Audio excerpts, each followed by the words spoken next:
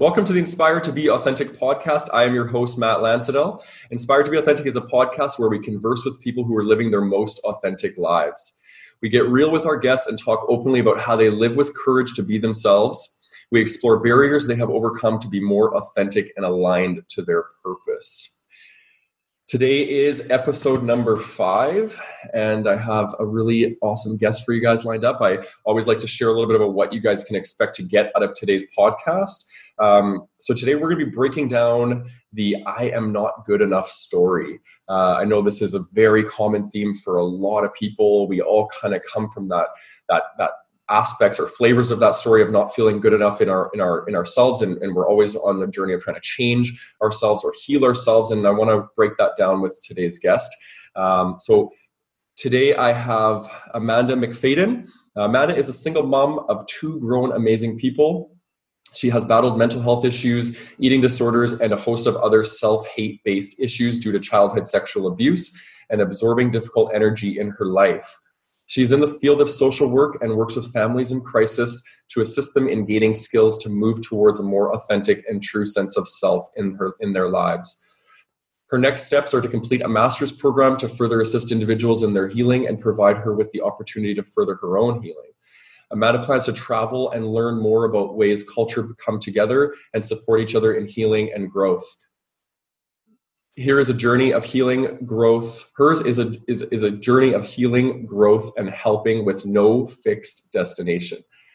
That bio is just so perfect because I always ask people, well, first off, welcome. I'm getting ahead of myself here. I always ask people, my first question is always, what is your purpose? Who are you? But I feel like you just shared a lot of that in your bio. Your bio wasn't, what are you? It wasn't full of the labels of who you are. It really was, who are you? Can you maybe just go into a little bit more detail about some of those things you touched on? Yeah. I initially became a mom very early. I got married. I went into what culture kind of expected of me and was deeply unhappy. And it was amazing how once I kind of stripped away all of society's expectations around me, how I could start to really examine who I was and what I wanted and what that would look like in my life and, all those kinds of things. And I don't have a destination. I don't know where I'm going to end up. I don't know what that's going to look like. I know everything in my life is temporary and transitionary, and I just keep moving. And that's what it's about. So yeah, it's been a lot of deep learning. What sort of expectations do you feel society put on you? I think that personally, as a woman growing up in a sort of middle class white, Ontario, the expectation is that I would be a mother, that I would be a worker, that I would be a wife, that I would, follow very specific goals around what I would do. And that part of that role, it meant that I would have to be just always sacrificing who I was. Yeah. And as a person, that was kind of easy for me to fall into initially because I didn't want to dig deep into who I was, because it just hurt too much. So by masking the pain with, living up to everybody else's standards and expectations, I wasn't living my authentic self. I wasn't living anything near what I was, and the mask was firmly in place. And that stopped me from being happy on any level. It stopped me from really grasping and enjoying each moment for what it was. Yeah. So once I, started examining what that meant, I could start really looking at all those kinds of things. What expectations did I have for myself? What were the expectations that were put on me? Yeah.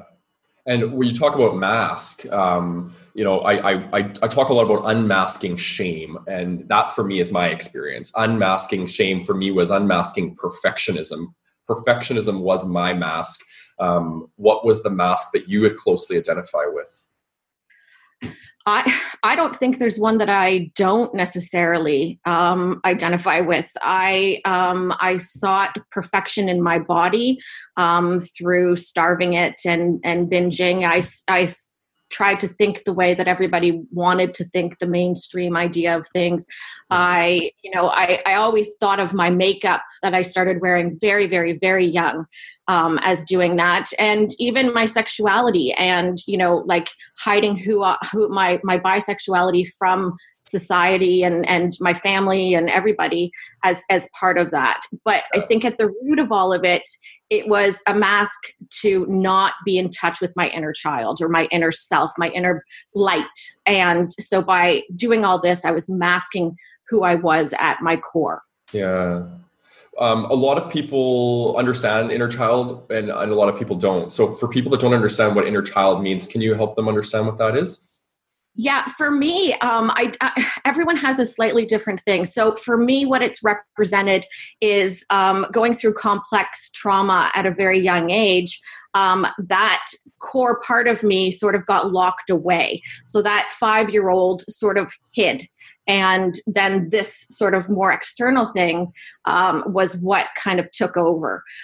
So everyone has a different idea of what they sort of represent as an inner child. But it's if you look at it as who your essence is, that child who was playful and fun and, didn't have the ego in the way, didn't have any of those things. They could just express themselves and feel good and safe and comfortable. Yeah. I like that. And so I have so many questions I want to ask you. How did you reconnect with that inner little girl or inner child, we'll call it? We don't even have to call it a gender, right? It can be just that inner essence, that inner energy.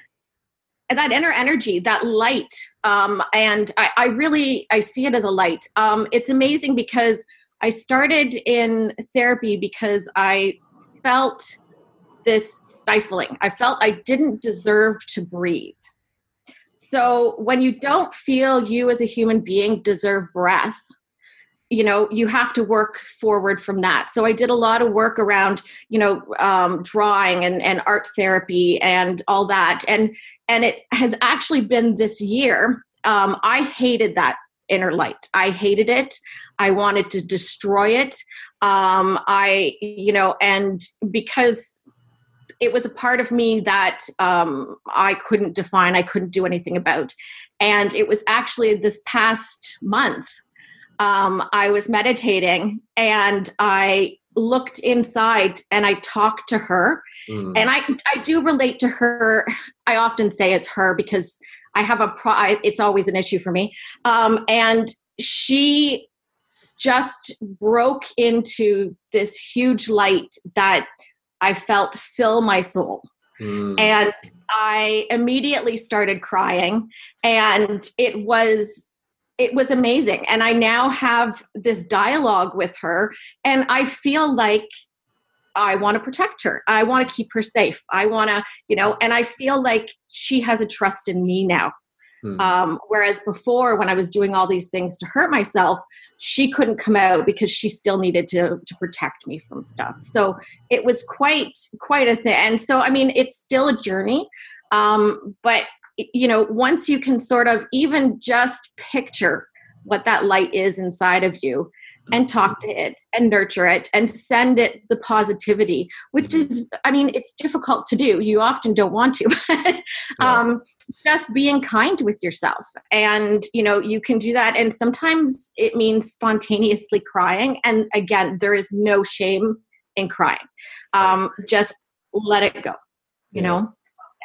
I literally just got like 3 sets of full body chills in that short blurb that you just had. Cause like your story is so closely knitted to mine. I really do feel that. And I feel so connected to your energy. And for those of you who don't know, Amanda and I connected through Instagram and she started commenting on some of my stuff and I started following her page and her posts. Every day when I was working through my process, I would read her post and her post was so aligned to where I was at. And I feel like she also had that same experience for me. We were basically writing for each other's energy body, right? I believe we all kind of are moving through life and we all kind of have these energy body or energy communities that we're connected to. And I feel like we're very connected in that same energy community. So I felt everything you just said there as close to my home as possible, right? As I can. I also too have struggled with some traumas in my early development, and growing up gay and struggling with my sexuality was also quite traumatic for me. How did I know there's going to be lots of people that are listening to this that have struggled with abuse, whether that be sexual or physical or verbal or emotional or whatever that might be. How do you start to patch yourself back together after you experience something like that?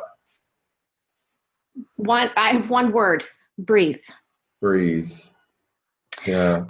The damage is there. It's for me, a lot of it has been about getting back into your body, allowing yourself to be in your body, because your body, it's a scary place. It's a scary place to feel these things and to feel the unknown and feel out of control and all of those kinds of things. And I find that for me anyways, and usually what I talk to people about is just take a breath. Even if you can't look into yourself, even if you can just close your eyes and feel your breath come into your body and go out of your body. And then you can work on feeling it go into your lungs and feeling it into your body and, all that kind of stuff, and work on movement and, all that kind of stuff will come with that. But it's when you've had an interruption of your normal development, and that can happen again at any point, you need to be able to go back in and find home and, feel comfortable in yourself and feel safe again. And that's a big part of the process. Yeah, I completely agree. And that's my book is all about that. It's literally how to take the journey from your head back down into your heart. And I encapsulate the heart as the whole body. The body is the experience of nature, right? We don't have as much control as we think we have over the body. The body is owning its own process. And when we can surrender our mind to our body, we start to really return back to the truth of who we are. And that's the spiritual journey. That really is the spiritual journey. We all think that we're trying to find this enlightenment, but enlightenment really is just existence of our consciousness and our attention into our body. That's it. Yes. That's it. That's the big profound experience that we're all trying to achieve but we're looking upwards for it, but we need to start looking downwards for it into our vessel. Right? Into the vessel. Absolutely. That it's key. And I think that, when you start looking at addiction and all these different things people do so that they don't have to look inwards, right? You start looking at people who, and it can be very small things like, eating too much or, watching TV or, all these distractions that you create for yourself so that you don't have to be aware of what's going on. Yeah. You're like my twin. We even talk similarly. It's hilarious. I'm so happy that we've connected. It's so cool to have this mirror. Like I just kind of hear you talk and watch you talk, and I'm like, wow, like this is me in another human form. It's so cool. It's really, and it's hard because when, as an empath and stuff, you are very careful about the energy. And I found that with you, it was like, immediately I was like, oh, like this is weird. So yeah. It's nice. It is nice. And it's really cool when we start to do this work with ourselves, we start to see the traits in ourselves that we accept and love about ourselves in others. And just as a trigger is a trait or a thing inside of ourselves that we don't accept about ourselves and other people mirror it back to us. That's one side of the coin. The other side of the coin is being mirrored back to you all that you love about yourself. And I feel that right now. I feel that really cool connection with you, that the work that you've done and the love that you now have for yourself, I also feel that mirrored back to me in the love that I'm cultivating for myself as well. Yes. Right? Yes, absolutely. Yeah. And it's a process. I mean, I think that's the whole thing is that we work on that self-love. And part of that is looking at our traits that we may not like about ourselves, as you put it, the shadow work, and really looking at those things and saying, this is who I am. This is part of who I am. And it's okay that if I don't really like that about myself, that's okay. It's just all part of my package. And I'm just going to really work on, manifesting those positive traits and, making those negative traits ones that I'm aware of. And that if I start to go into them, that I'm like, okay, that's not so good. I got to do that. Yeah. So how do we do that? how do we, that's, I know that's the work, like that's the work is right there but how did you do it? How did you get to a place where you could start to practice more love for yourself? Yeah. So for me, it's the journey. I think that if there's one thing I could pass along to the audience is that this is a journey. This is being open to different experiences and growing and healing over time. There isn't a one quick fix for any of this. But for me, this part of it, it's funny. I started with, I would look in the mirror every morning and I would pick out something that I liked about myself. Now, this was difficult at first. Because my internal monologue had always been, I look in the mirror in the morning and go, oh, look at that. What? Right. So by turning that, it was like, oh, and very quickly I realized that my internal dialogue turned to something positive. When that fundamental shift occurred, I became aware of my thoughts.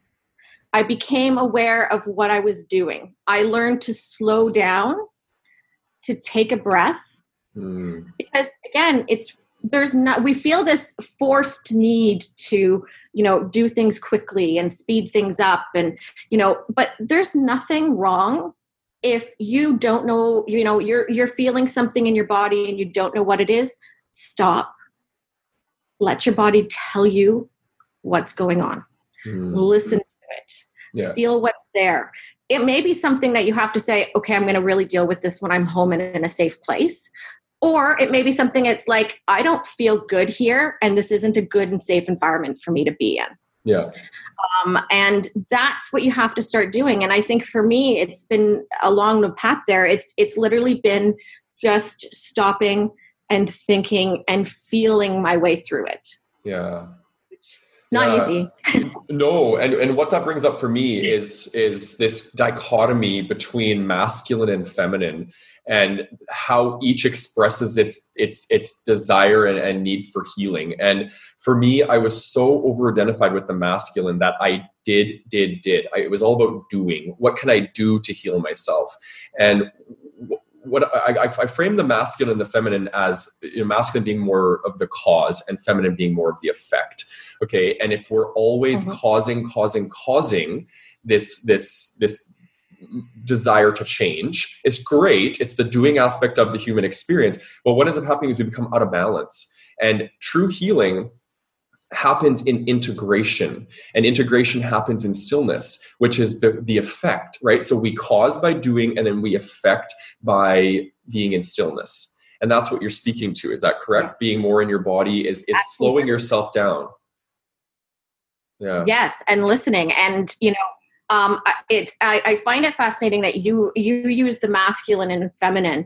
And I've never related to that within my body because feminine was bad, right? Feminine, when there's an abuse thing. So I just looked at the energy. So if someone's not able to, sort of look at it and say, I'm feeling this and it's a masculine, or identify what it is. If it's a doing thing, if it's an anger thing, if it's an action type of a thing, or is it more of a, and identifying that. And if putting the masculine and feminine on it, yin and yang, whatever works for you is what you have to go with. And I agree with you 100%.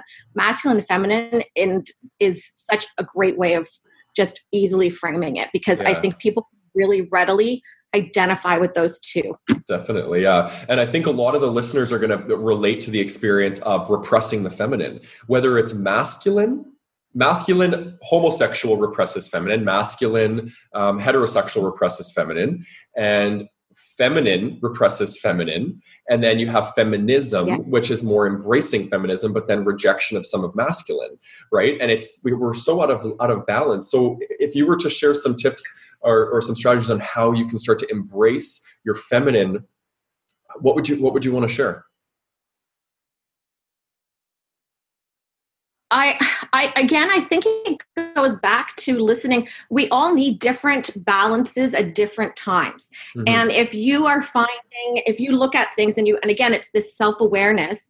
If you can start to look at yourself and sort of say to yourself, oh, wait a minute, like I'm really, in this direction. I'm very masculine. And I'm very, I've dated some women and their masculine energy was off the charts. And, they weren't aware of that. And I think that that's part of it is being aware of it and finding where that balance is for you.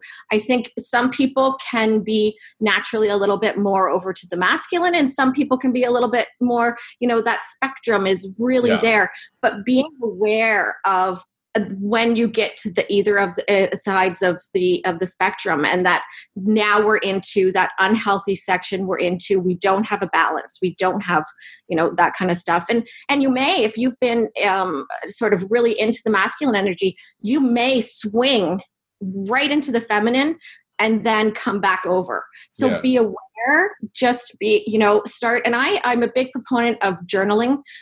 Just write for 5 minutes, free flowing write.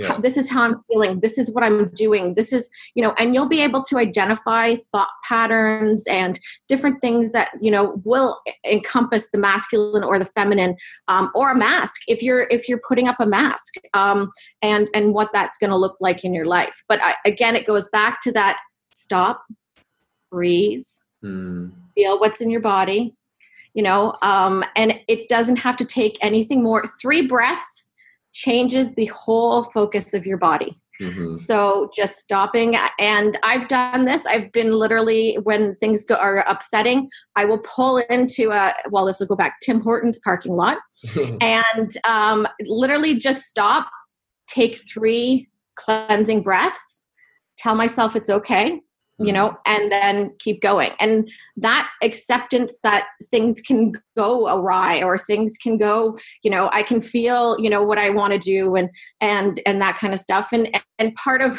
actually, this is a funny story. So to embrace my masculine energy, which was very much the doing, I was having anger. And I didn't know what to do with it because I was such a, trying to keep everything. So to embrace that masculine energy and feel safe in it, I took an axe, I went into the woods, I chopped down this little tree, That's awesome. And which is horrible. I know I've planted a million trees since then. But by doing that, I expressed that energy out and I could identify it. And while I was doing it, I could stop and feel that doing action, that masculine, and then find the balance again. Yeah, I love that. And it's about release. And I think those are kind of the 2 aspects of healing is we have the allowance and we have the release.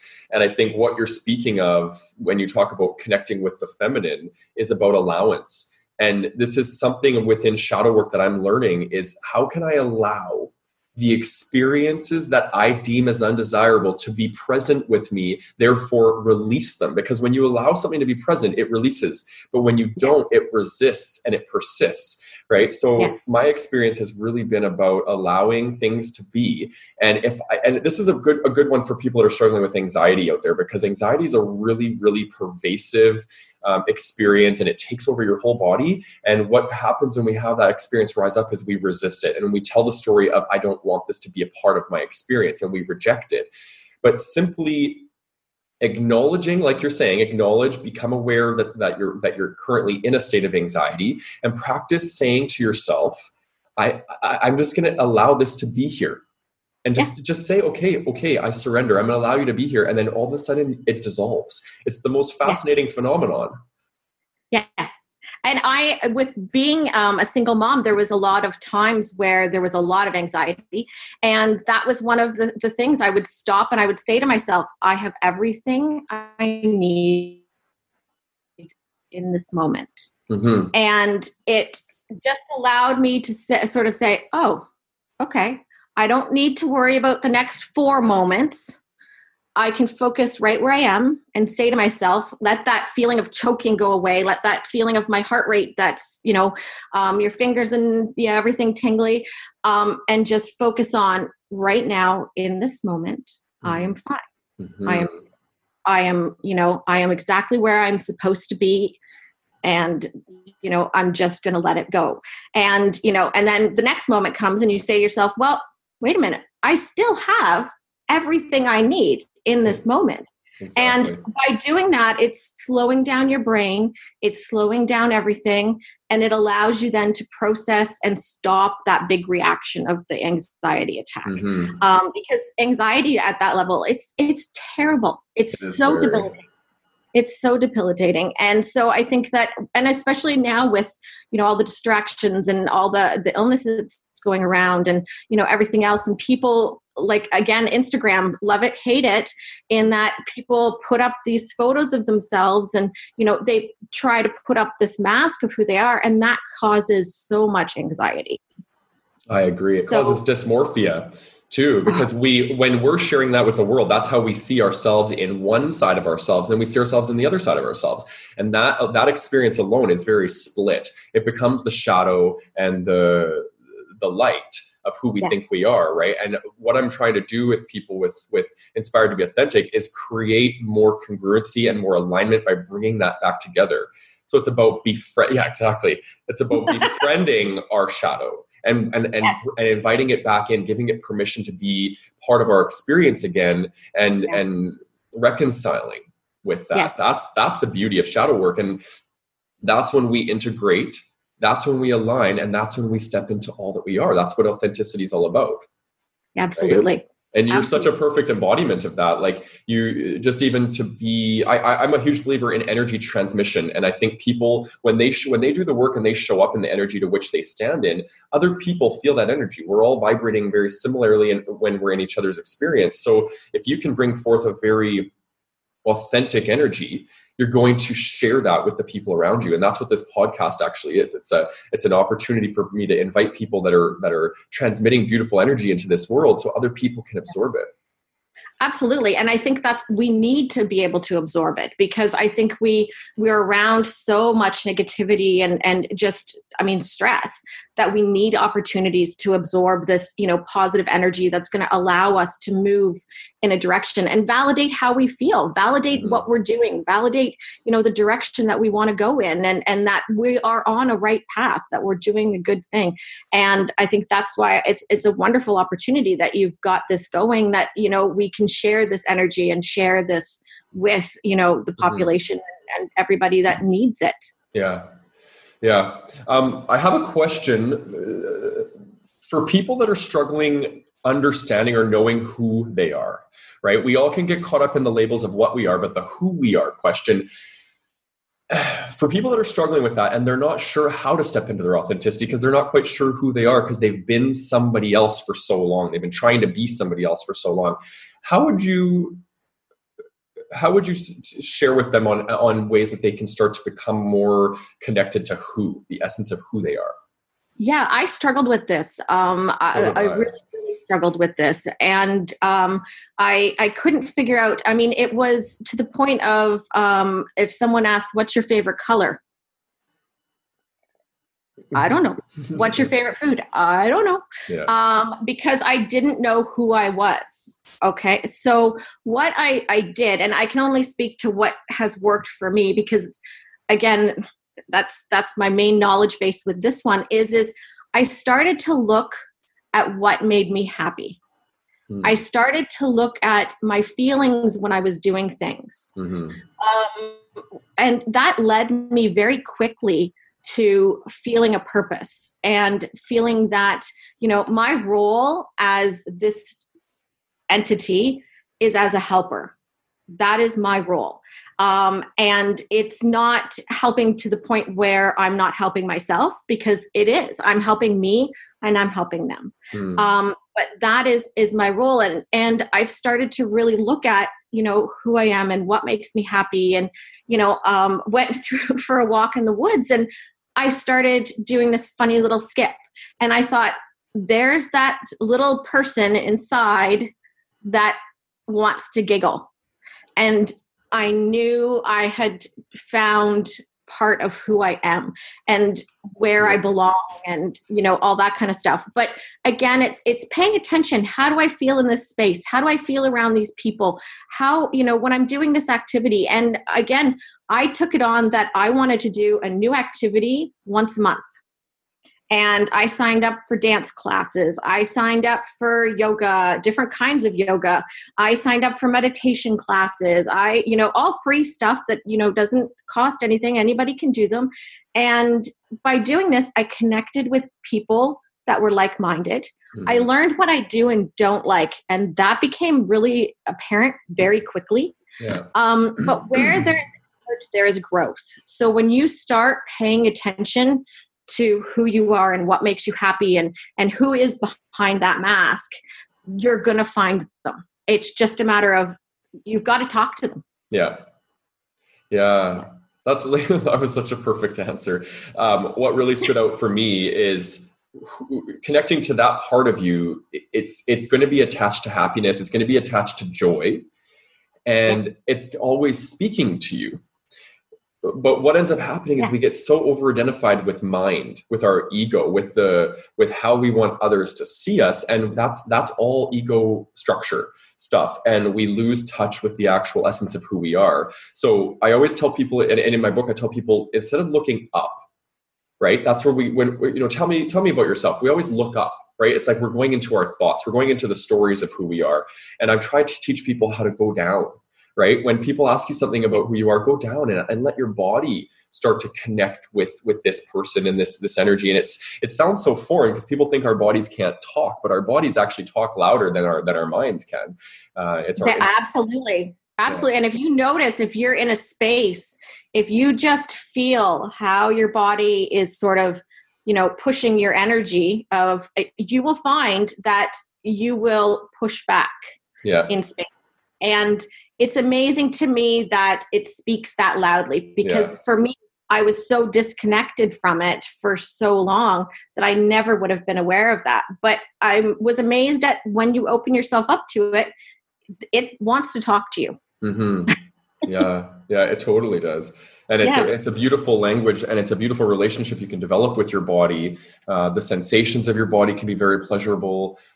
Everything enhances when you develop a relationship with your body, like anything from love to sex to eating. All of these things become very, very cherished when you start to connect with them in a different way, right? And one of the advices that I have for people in connecting with their feminine energy is just that: connect with the body, slow down. And that means slow down when you're brushing your teeth, slow down when you're eating, slow down when you're talking. Just allow yourself to just have a different experience with these activities that we often think we're just rushing our way through to get them over with.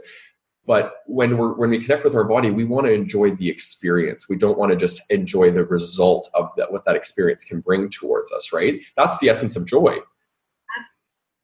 Absolutely. And following your bliss. And I would add to that, when you're, doing these simple tasks and you tend to just kind of go out of, focus on, break it down. If you're really new to this and you don't know, how does the brush feel in your hand? How does it feel in your mouth? What does your body say? How does the toothpaste taste? Is it gross? Is it okay? How does that, where does the brush move? All those kinds of sensations, and just work at being aware that way. And even if it's just naming them, being like, oh yeah, I don't like when that did that, or I really do like it when, that feels good back there, or, that kind of thing. And it brings you into an awareness of what's going on. Yeah.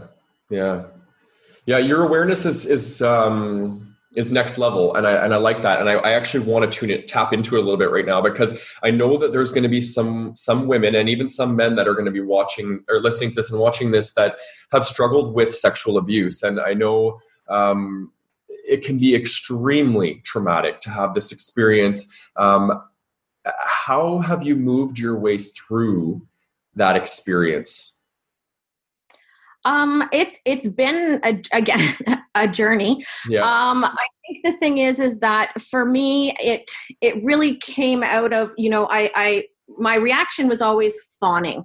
And that's how I did things. And so when I was with a partner, if I was doing, then I was safe because I was withdrawn from the situation. So again, this became a shutting down my body, shutting my experience off, closing all that kind of stuff in. And it can be, again, really an odd situation to be intimate on any level with anybody. Mm-hmm. And this is where I had to practice, like, how do I feel? Am I safe? Why do I feel like I need to run? Because you're going to have different reactions that come up like all of the time. And I think, this is one of those things where if you can color and draw, or you can, however you would like, you need to get it out of your body. Mm-hmm. You need to, move your body, because your body has stored this energy. All of this is just stored in your body. And again, how you react, you may be angry. You may need to smash things, you may be not, you may need to, sit in a bathtub and watch candles and just, have some fun. Like realizing that your body is safe and that, all of that kind of stuff. But it's about really looking at your intimacy on all levels, and keep questioning, am I okay here? Do I feel okay with this? Has this stopped? How can I, women can go, and I meant it too, it can go either hypersexual or withdraw. And, part of that is if you become hypersexual is that then you don't have to actually be there. You're being defensive because you're taking control.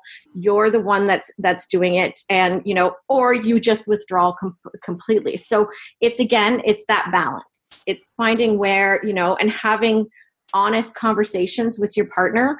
I've got a lot of clients where I say to them, just lay together.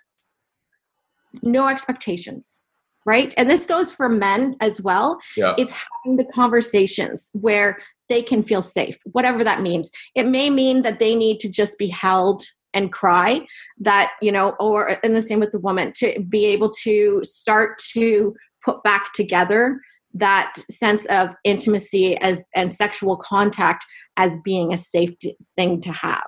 Yeah. But it's having a good partner is really important. Having that open dialogue is really important. If you're single, being able to be aware of your body and how it feels, and all that kind of stuff, and pleasuring it in different ways. It doesn't have to be a sexual thing. Mm-hmm. It's getting pleasure from your body. That could be a nice cream that you put on and saying to yourself, oh, that feels really nice. That feels, like I really am enjoying that. And, that kind of stuff, and working at it that way. So it's again, you have to remove the mask and integrate yourself back into yourself. Right. And that's a lot of work, but it's that conversation. Yeah. Yeah. I like that a lot. So how would you say that these experiences that you've had, whether that you define them as traumatic or whatever, these traumatic experiences, how have they played into your I'm not good enough story? Because I want to tie this into that, because this is kind of the meat of what we're talking about. Yeah, I think for me, very, very early on, the messages that were given to me around the abuse were that it was my fault. And so very quickly that shame was there. And that shame is what led to, I'm not good enough, because if this happened to me, then that means then I'm the one that's wrong. So I am not good enough to have air. I am not good enough to deserve to be happy. I'm not good enough to have a say or voice or any of that kind of stuff. And it takes one thing and it just spirals it out. And so that's where that healing comes back in, is dealing with it and coming back home to yourself, right? And so it's all that toxic shame. And for me it led to just not wanting to be in my body or be on the earth, really. Taking different routes to, not eating for like weeks, things like that. And again, that can go into, some people go to alcohol or drug use, or, to try to mask that. And it's that, I'm not good enough to have a good life. I'm not good enough to have a partner that actually cares about me. I'm not good enough for an intimate relationship with quality to it. Mm-hmm.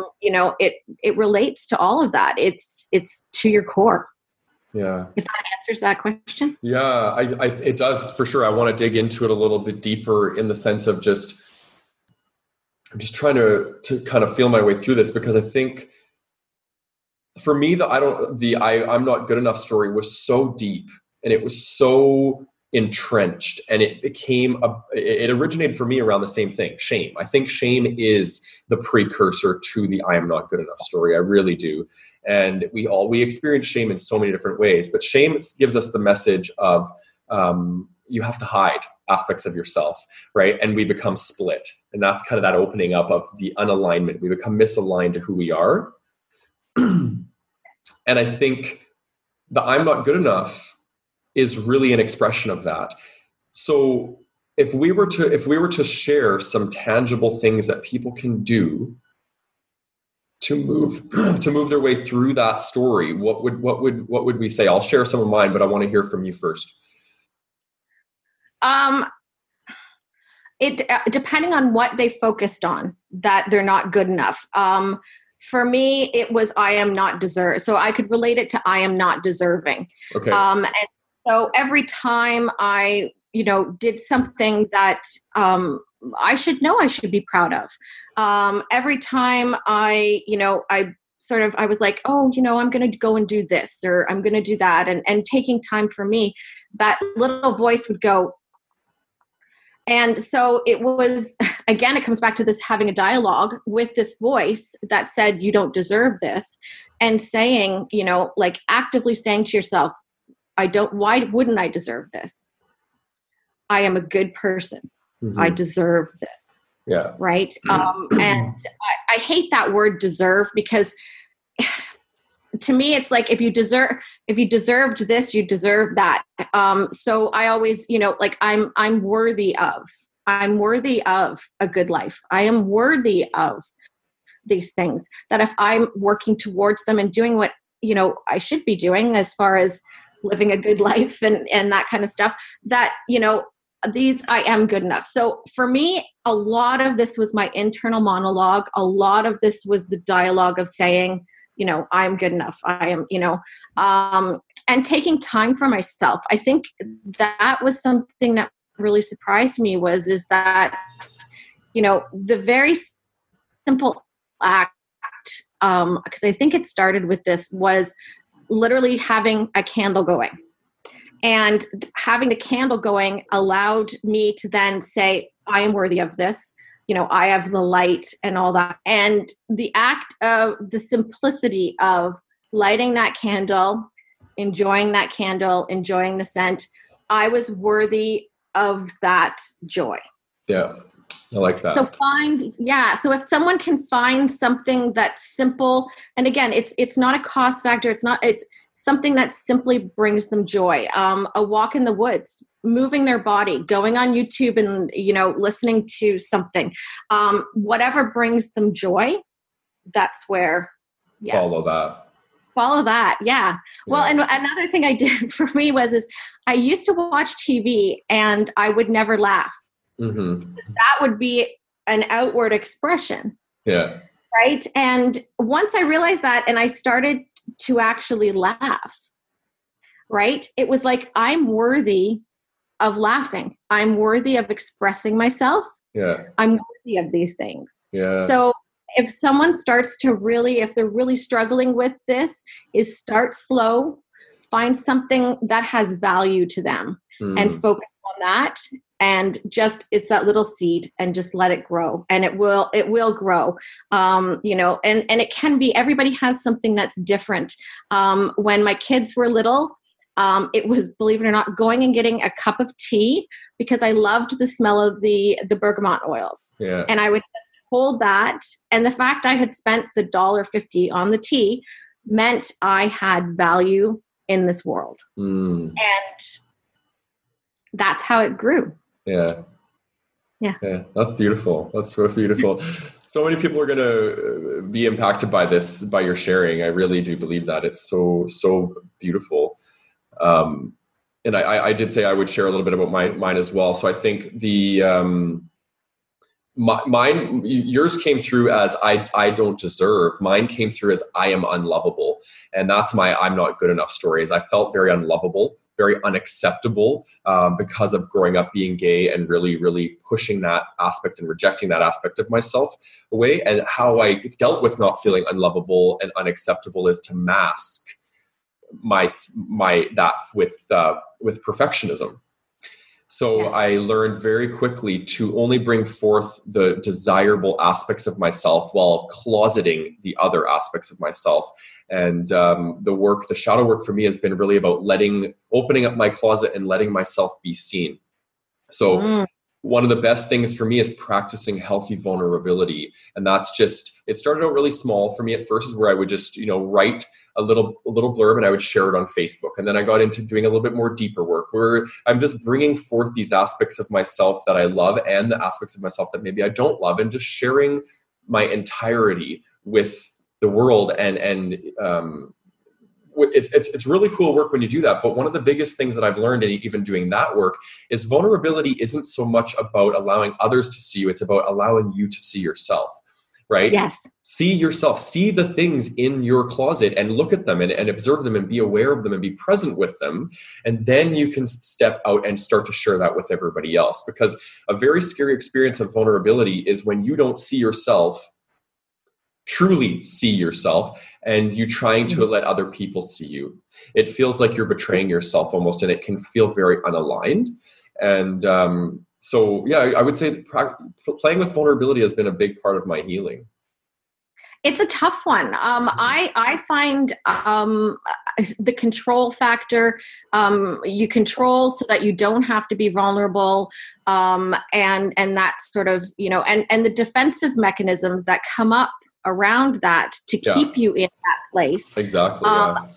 Your body and your brain is a miraculous thing. Mm-hmm. It is going to do whatever it has to do to maintain what it thinks you need. And one of my learnings is you're doing it because it's working for you on some level. Mm-hmm. Why is it working? Yeah. What's going on? And, and I found that in relationships, because I'm in the same boat in that, being intimate in relationships and opening up and, parts of you that you don't really like and, kind of dealing with that and how do you be in a relationship? What does that look like? And, all those kinds of things. And it's fascinating when you start really breaking it down and what you did to avoid intimacy. Mm-hmm. How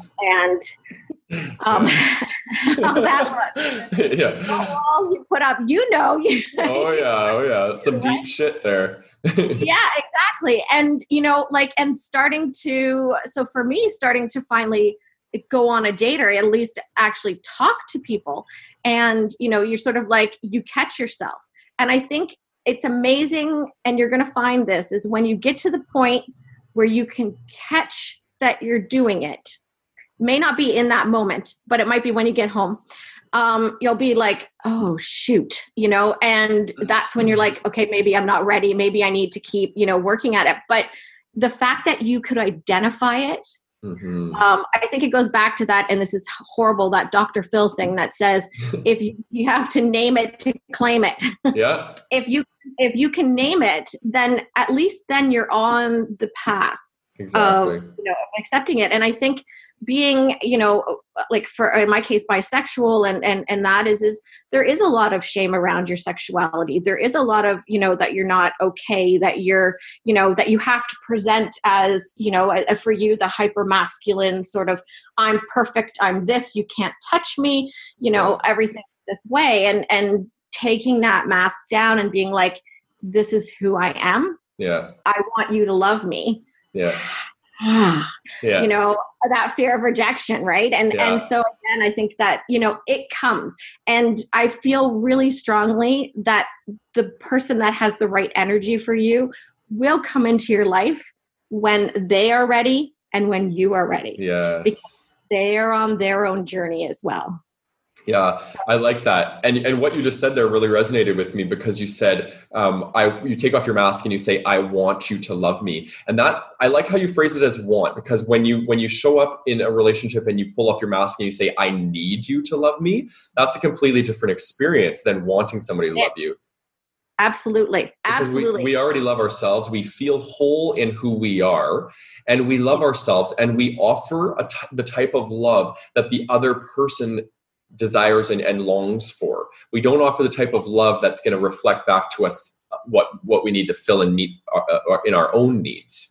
That's the mistakes I've made in all my past relationships. Yeah. And that's the thing is, and I'll say to people is that it's, this is about finding the person who compliments you. Yeah. And that by definition, if they're complimenting you, you're complimenting them. Yeah. And it's that you're mirroring what you need from each other. Here we go again. You're mirroring back to each other what you need in that and want or desire in that relationship. Yeah. And that's where you have to be in the say, I want this. I will be okay without it. Yeah. I am a whole person, but I would really enjoy and really would want to have this connection with that person. Exactly. Yeah. And it's okay to have needs. When I use the word need, I don't mean that it's not okay to have needs. Because when we go into relationships, I think it's okay to bring in needs. It's okay to bring in boundaries. It's okay to bring in expectations to a certain degree. But the key is to not get attached to the outcomes of those things. Right? Because people are going to respond and move their way through the relationship that they need to meet their own needs. And sometimes that's not going to align, but it's a matter of communication, right? And bringing that forward. Absolutely. And you have to need for me is that you wouldn't be okay without something. Yeah. So there are needs and that in a relationship, but that wanting to be loved, that is a want. Wanting to be in that relationship. You don't need it. Yeah. You want it. It is, it is a desire. And that person should mimic that back to you if it's a good match. I right? agree. Because they should want you as well. Yeah. Yeah. Yeah. Just got to find that. I know. I've been doing a lot of work with my guides lately, and I've been kind of, cultivating this because I think that I'm one of the biggest struggles for me in my life has been relationships and very much so intimate relationships. And I find that I've always struggled with them, and they bring up so much for me, and they're so intense, and I've done so much healing around them. And I think a lot of the work that I'm doing is preparing me for this soulmate that's coming. And it's interesting. I've been in 3 major relationships, and in each one of those relationships, I've never felt like it was right. It was right for maybe the time, but it never felt like it was right. And I always felt like there was something else that it was preparing me for. And I feel like I'm at this place now where I've been single for a long time, and I'm so content right now being single. It's crazy. I don't even think about or fantasize about love or relationships anymore. And it almost kind of feels weird because I'm like, okay, am I even a sexual human being anymore? Because I don't have these desires so strongly. Yes. But what it is it's preparing me for being able to love and myself, be intimate with myself, and have sensuality with myself. So therefore I can bring that into my relationship and have a sense of separateness and my own sense of self in the relationship, because I easily can lose that in a relationship. So my guides are like preparing me for this real cool relationship that's coming. And I kind of feel like maybe in the next 6-7 months, it's gonna enter my life. So I'm getting prepared. Absolutely. For it. And you have to get prepared for it. And that's, I had a very traumatic experience with a relationship where after 5 years together in a house and a wedding dress in the corner, he sent a text that it was over. And my learning from that is I sat back and I said I was like, whoa, and again, I was heartbroken. But the switch from I won't be okay without him, that went through my head like once. And then it was like, no, I will be okay without him. I deserve to be in a relationship where things are, healthy and strong and wonderful. And very quickly I went to that, True Love by Thich Nhat Hanh. Oh yeah. Okay. Yeah. Yes. And again, it was that these are the things that you do for true love. You are open. You communicate your needs. You are aware of their needs. And I think you as well is that if we don't know what our own needs are, how can we communicate that to somebody? And how can we respect what other people's needs are when we can't respect what or even understand what our own are, right? Exactly. Our capacity to love another is defined by our capacity to love ourselves. Yeah. Right? So that's what this is all about. I totally agree. Agree.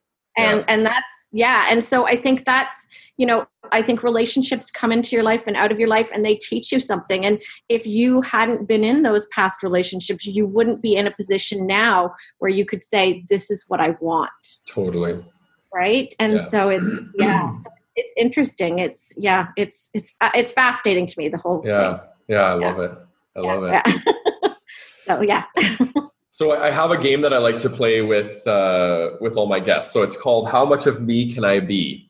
And I've come up with 31 questions, and the list will continue to grow as the audience can contribute to the list as well. So basically it's the practice of giving ourselves permission to be who we are through the art of vulnerability. So you get to choose the random question based off of the number you choose between 1 and 31, but you also get to choose the capacity and the depth of which you want to share. So you don't have to it's obviously how much you want to share. But so what would you say between 1 and 31? What number? 21. 21. Is there something that you've dreamt of doing for a long time, and why haven't you done it?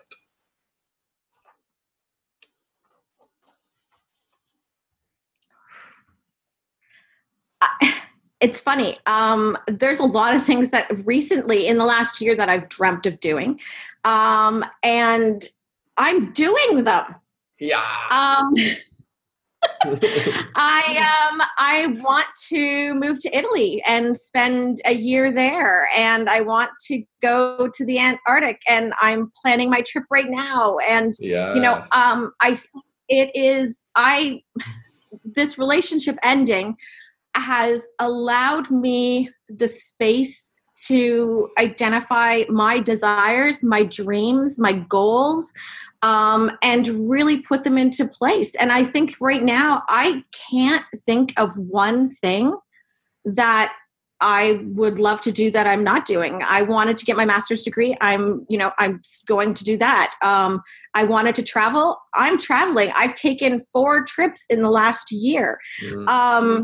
So I have to say, I am living like my desires. There's nothing in my life right now that I want that I'm not doing, which is really odd because I spent so many years as a mom not doing anything.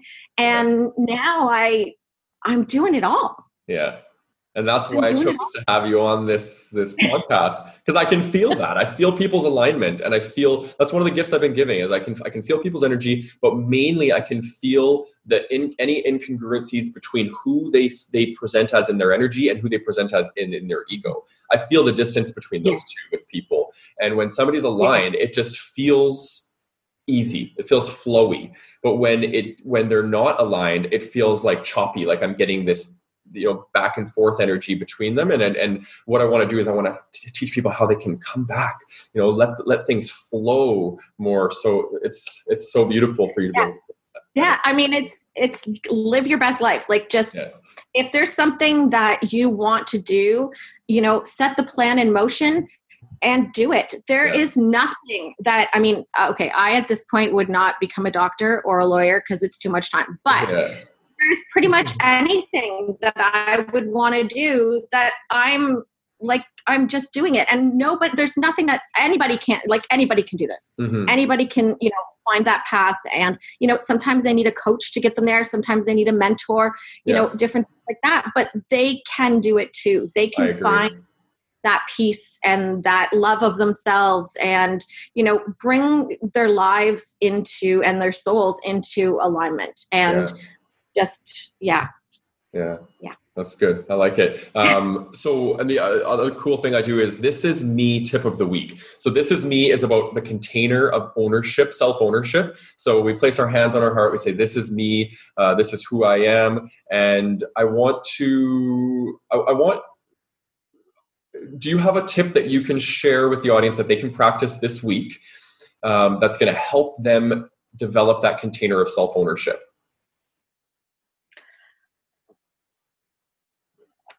I go back to, you need to love yourself. You need to be able to own who you are and accept who you are. And I would say something nice to yourself every time you go to the bathroom. Okay. I like that. Because it's a routine. And that doesn't mean it has to be something goofy and weird or whatever. It can be something like, like I'm really liking how my body's moving today. It could be, I really am glad that I, felt and breathed my way through and had control and everything else and didn't lose it on my boss. Yeah. Something they love about themselves that, and just, off the top of my head, that's what I would say. That's a perfect one, actually, because a lot can change. It takes self-awareness and it takes consistency. So to be self-aware, great. And then to go to the bathroom every time. We all use the bathroom, 3 to 5 times a day, right? So it's like we can get better at being more consistent with self-love when we see ourselves in the bathroom mirror. So yes, exactly.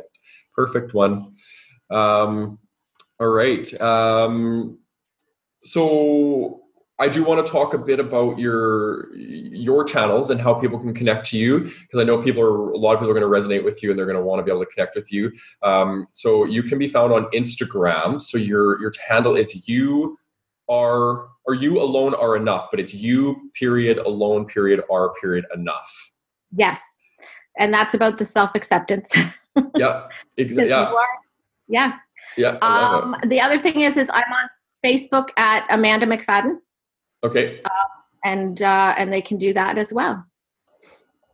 Okay, I'll put those both in the show notes so people can connect to those. And your picture and your mantra for the You Alone Are Enough is choose to be you. Yes. I like that. What does that mean to you? Well, for me, it comes down to being my authentic self, and that this is an active decision. It's not a passive one. So you have to decide to do this every day. You have to decide to be who you are and accept who you are, the good, the bad, the ugly, and keep moving forward. And that's, and you alone are enough is, I used to say that to my partners. Mm-hmm. And when I became single this last time, I was like, wait a minute, I'm enough. Yeah. This one here is enough. I don't need, and so that's why I really think that it's important that as a society, we know that you are enough. You don't have to do anything. Just be you, and you are enough. Yeah. That's perfect. It's amazing. It's amazing. We're so aligned. It's so cool. Well, I really want to thank you from the bottom of my heart, truly from the bottom of my heart, for giving me an hour and the audience an hour of your time to share your wisdom with us. No problem. Yeah, it's been such a great conversation, so much flow, so much connectedness, and I feel like people are going to feel that energy and they're going to take it and they're going to eat it up. So I'm excited about that. Yeah. And thank you to the audience for tuning in. Again, this is the 5th episode. I'm still learning. I'm still learning how to bring forth my most authentic self when I'm in life, but in these podcasts as well. How can I make them as real as possible and share bits and pieces of myself while also, holding this space for the guests to feel safe to share their story, because it's not easy to be vulnerable and it's not easy to share your story in the way that you did. So thank you. No problem. Thank you for having me. Yeah. And for people, please leave comments and reviews. I'm a new podcast. Be super, super appreciative of your reviews. Subscribe on iTunes. We're on all the networks as far as podcasts. I do post these all on YouTube as well, if you're more of a visual person and you like to watch them. So YouTube and then and the podcast. So thanks again.